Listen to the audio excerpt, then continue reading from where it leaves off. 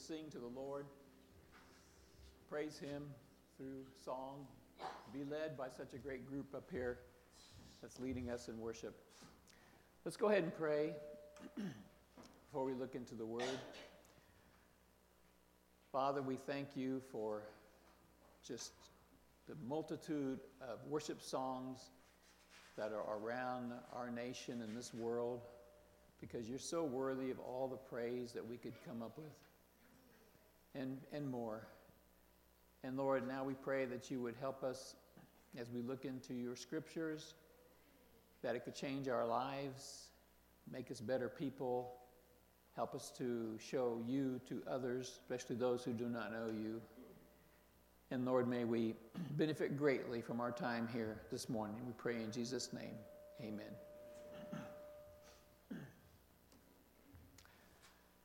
In this February month, we've been talking about love, in honor of Valentine's and all that kind of stuff.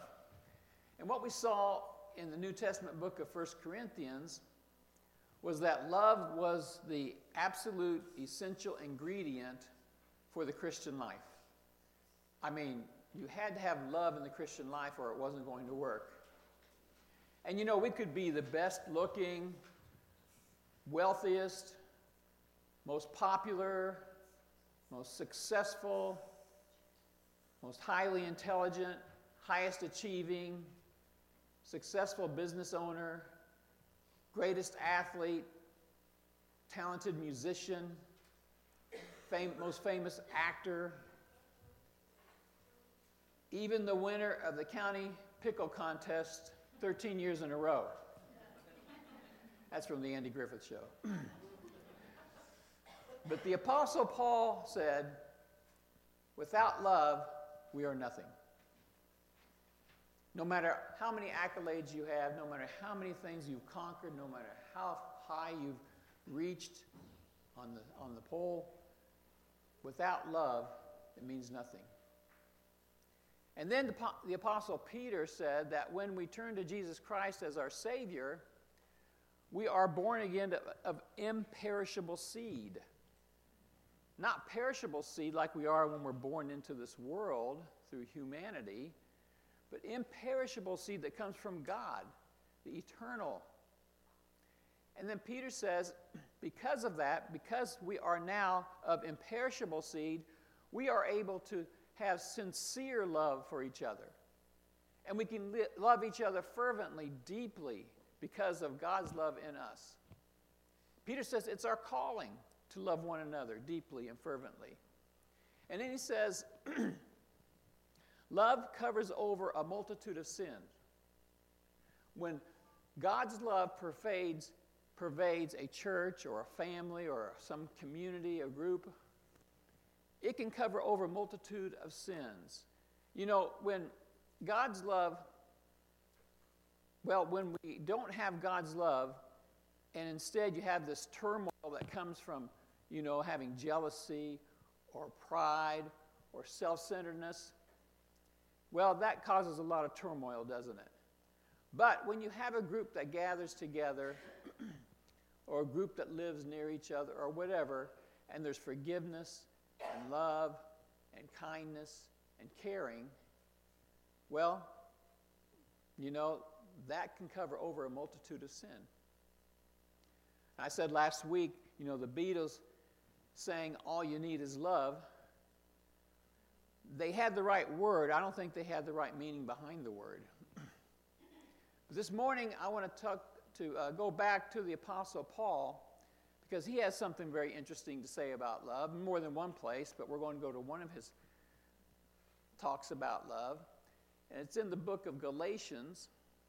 And I want to start by reading the first verse of Galatians chapter 5. Galatians chapter 5.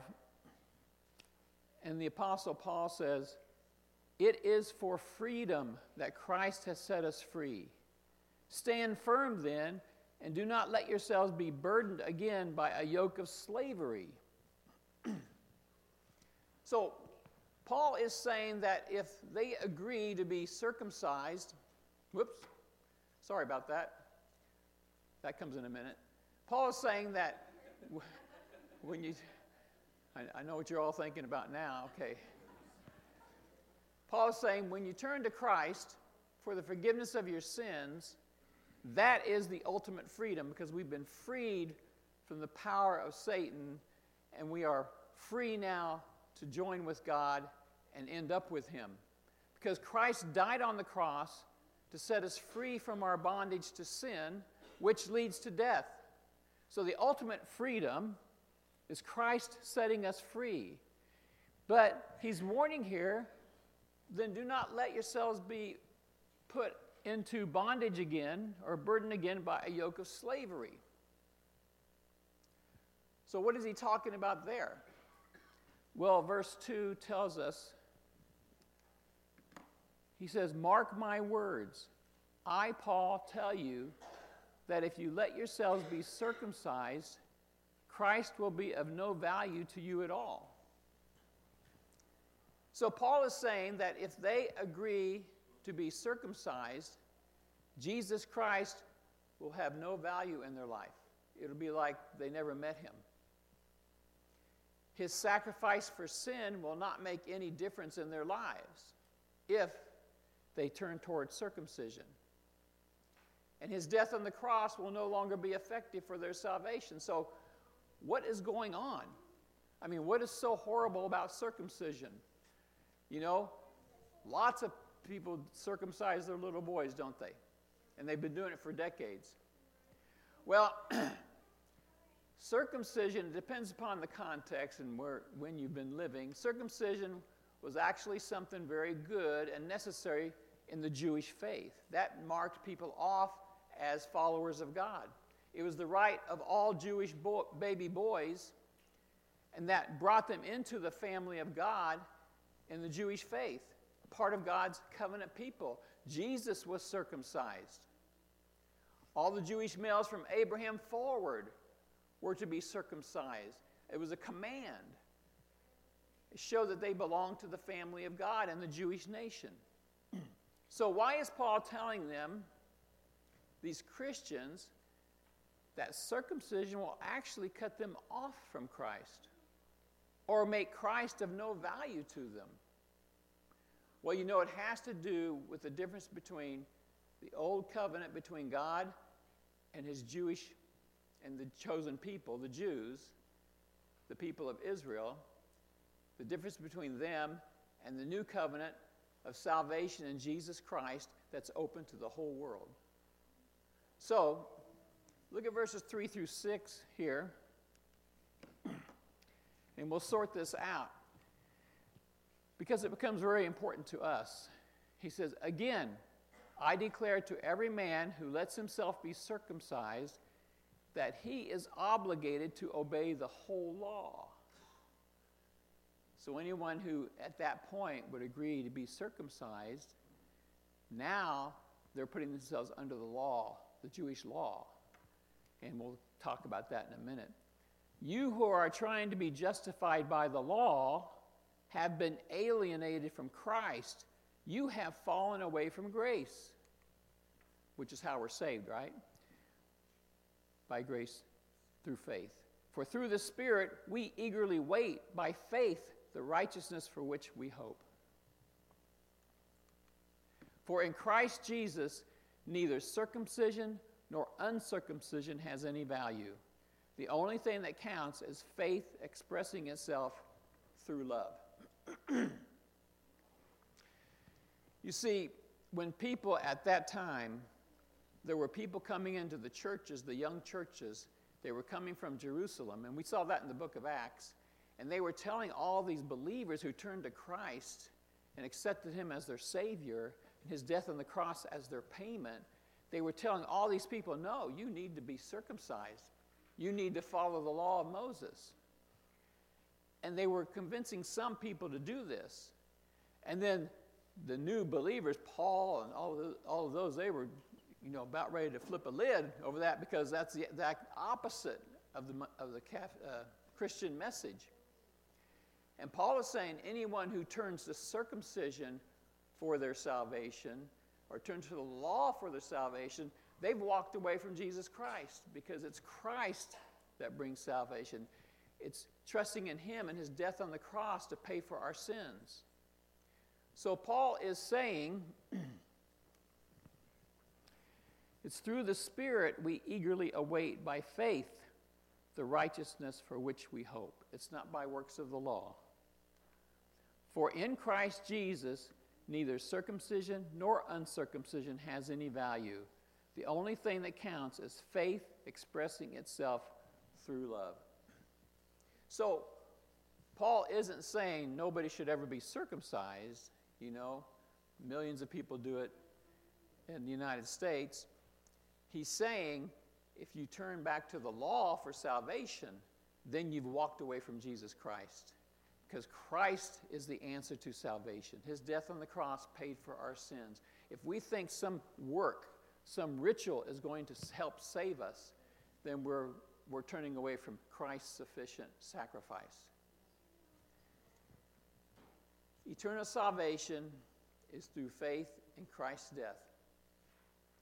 And that faith in God through Christ, he says, only thing that counts is faith expressing itself through love. So as we come to Christ and we accept his gift of his sacrifice on the cross to pay for our sins, and we accept the love that he poured out in that, then we come to him by faith, and we express our faith through love, through loving each other. So, the evidence that we have become children of God through faith in Christ is showing love to one another. Circumcision was good and necessary when God was dealing with his covenant people, the Jews. That marked them off as his people. But now the way to God is through forgiveness of sins in Jesus Christ. And anyone who tries to earn their salvation through the works of the law or being so good, and you know, you ask so many people, and you ask if they're going to heaven, and they'll say, well, I think I've been good enough. Of course, the answer is no one's good enough, right? No one has ever been able to be good enough. No one has ever been able to obey the law perfectly. The only thing that counts is faith expressing itself through love. Anyone who turns to the law for salvation is rejecting Jesus Christ and its faith in his death on the cross that pays for our sins. So now Paul tells how we are to live as those who have freedom through Christ. And it has a lot to do with the indwelling Holy Spirit. So look, we're going to go down to verse 13 through 15. He says, you, my brothers and sisters, were called to be free. You know, Christ has set us free through his death on the cross if we turn to him. But do not use your freedom to indulge the flesh. Rather, serve one another humbly in love. So there it is again. The mark of our salvation is how we love one another and love others. For the entire law is fulfilled in keeping this one command: love your neighbor as yourself. If you bite and devour each other, watch out, or you will be destroyed by each other. So, after we come to Christ, it's still our choice of what we're going to do and how good we're going to be. But we can build each other up, or we can tear each other down.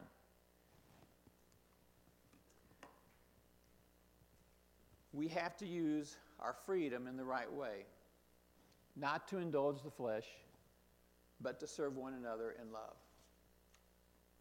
Now, this love your neighbor as yourself, that has kind of been hijacked by our society, and people have filled that with kind of an American kind of thought. And what people will say today, I've heard it so many times, people will say, well, you know, I wanted to be able to learn how to love or to love people, but I realized I didn't love myself. So I had to go into this long process of learning how to love myself so that I could now then love others, because then I would understand what love is. But That's not what that means. What that means is love your neighbor as yourself. Everybody already knows how to love themselves. Everybody already knows how to put me first. That's our inclination. We have to fight that. But loving your neighbor as yourself, since you know how to love yourself, now you know how to love your neighbor. And so what it means is, if you love your neighbor as yourself, you're treating your neighbor the way you want to be treated. It's very simple. The gauge on how you should treat your neighbor or anybody else is, how would I like to be treated? And that's what it's all about. We've been called to freedom in Jesus Christ, but not to indulge the flesh, but to serve one another humbly in love. Because the entire command, the entire law is fulfilled in the command, love your neighbor as yourself. Now, how do you know how to treat others kindly? Well, you know, we talked about loving your neighbor as yourself and what that actually means. When you were growing up with your brothers and sisters, didn't your parents ever say to you, would you like to be treated like that? They said it to me a lot. I had a little brother. But now, in saying that, there's a legitimate concept. Well, as far as loving yourself, there is the legitimate concept of self-respect. And you know, if you hurt yourself like some people do when, you know, they kind of get off in the wrong way, kind of punish themselves or something, that's not self-respect. We're supposed to respect ourselves because we're made in the image of God, and respect others because they're made in the image of God. But the idea of how we should love our neighbor is just, you know, we love our neighbor in the way that we want to be treated. And now Paul tells us how to walk by the Spirit. And this is an area that can be confusing. But look at verses 16. He tells us not to destroy each other. Verses 16 through 18. And here's how we now live in the life of the Spirit-controlled person. So I say, walk by the Spirit, and you will not gratify the desires of the flesh. For the flesh desires what is contrary to the Spirit, and the Spirit what is contrary to the flesh. So we're talking about being Spirit-led here. And it's contrary to the flesh. They are in conflict with each other so that you are not to do whatever you want. But if you are led by the Spirit, you are not under the law. So Paul is telling us to walk by the Spirit and not according to the old nature before we became Christians, by the flesh, you know, just to do anything we want. Today, you know, in our society, it's moving away from this, and it's telling us, you know, that whatever we want is the thing we should do. But Paul says, no, that's not right. He says the Spirit and the flesh are in conflict with each other. We want a lot of things that aren't good, that aren't right with God. He says we are not to do just anything we want. He wants us to be led by the Spirit. Now, I believe that at this time, we also make this a little more difficult than it really is, to be led by the Spirit. How do we know if it is actually the Spirit leading us or just our flesh? Well, you see, when he says to be led by the Spirit, he's not really talking about making decisions, like which job to take, which school should I choose, which person should I marry, should I give this person some money? Really, those aren't things that he's talking about with being led by the Spirit. He's talking about walking by the Spirit as opposed to satisfying the desires of the flesh. That's what he's talking about. So look at verses 19 through 21. And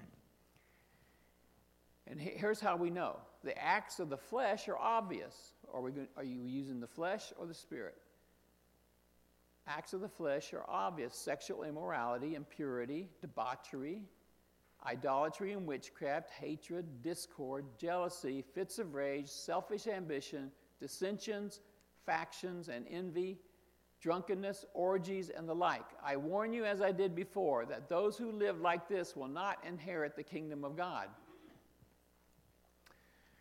So that's not following the Spirit.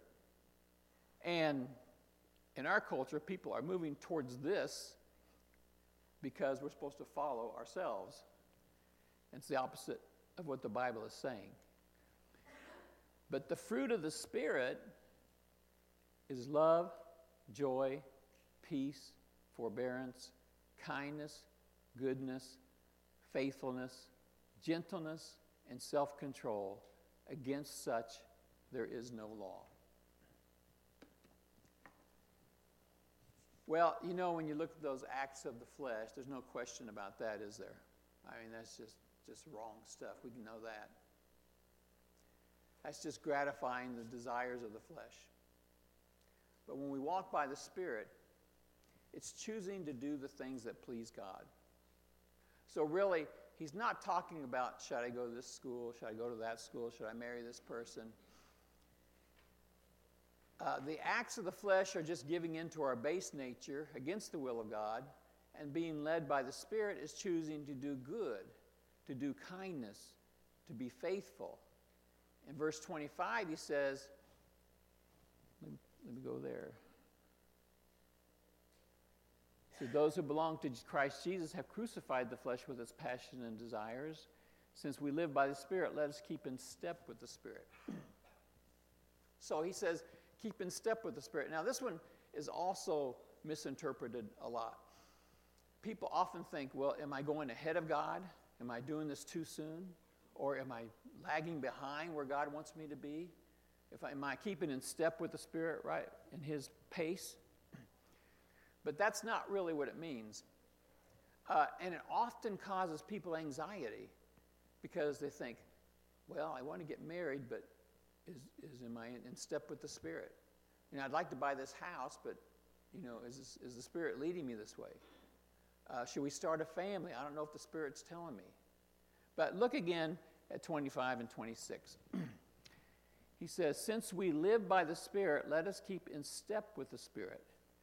Let us not become conceited, provoking, and envying each other. So you see, he's not talking about, should I do it today or tomorrow? Should I buy this house or that house? It's you know, that's not really what he's talking about. He's talking about the right behavior. Keeping in step with the Spirit is living according to the Spirit's leading, which is do right and not do wrong. Be loving, not be hateful. Be caring, not be uncaring. That's the leading of the Spirit. So Christ has set us free from the impossibility of keeping the law of Moses. Our righteousness comes from Christ himself. We are to follow Christ. We are to place our faith in him and his sacrifice for our righteousness. And it isn't the law that is going to bring us freedom and eternal life. It is faith expressing itself in love. Love, the way we love, shows us what faith is inside of us. And it's living by the Spirit of God. And that means serving one another humbly in love. Loving your neighbor as yourself. Treat your neighbor the way you want to be treated. Walk by the Spirit and you won't satisfy the desires of the flesh. The Spirit and the flesh are in conflict with each other, we read in the Scripture. The flesh leads us to all kinds of selfishness and dissensions and debauchery. The Spirit leads us to love, joy, peace, forbearance, kindness, goodness, faithfulness. And since we live by the Spirit, let us keep in step with the Spirit, reject conceit, provoking, and envying each other. Now you might say, well, what about these decisions I have to make? Well, the Bible tells us to go to good counsel. And people who, if you're living according to the Holy Spirit, through, doing good, through turning to Christ, through your prayer time, through into the Bible, that gives you wisdom. But you can still go to others who have, knowledge in the area that you're thinking about. And that's just wisdom. And so the thing that I've just seen that has kind of, in a sense bothered me is that when people get so anxious over something because they want to do something, but they don't know if God wants them to do it or not. And basically, if it's a wrong thing to do, God doesn't want you to do it. If it's the right thing to do, God says, great, do it. And there may be times, it's better than others. That's when you seek counsel. But I don't think we have to get all nervous and anxious about things, thinking, I really want to do this. I'm just not sure if God wants me to do it. I don't think the Bible says that. And so I think we can just relax on those things. And if we've made the right decisions, if we've been wise in how we've handled our money or whatever it is, then I think we can go forward with good counsel and, just honoring God. And then, really, if we follow these, that is how we know that Christ has truly set us free. Let's pray. Father, we thank you for your word and how it teaches us so much. We thank you for, your Spirit that guides us and leads us and helps us. We thank you for just all that you've done for us, Christ on the cross, his resurrection for our salvation. We thank you that you have served us in so many wonderful ways. And we pray, Lord, that we could continue to be faithful to you, look to you, receive help from each other, encouragement in the faith, treat others kindly. And then, Lord, we know that we're pleasing you when we do those things, and we are being led by the Spirit. We thank you for all this in Jesus' name. Amen.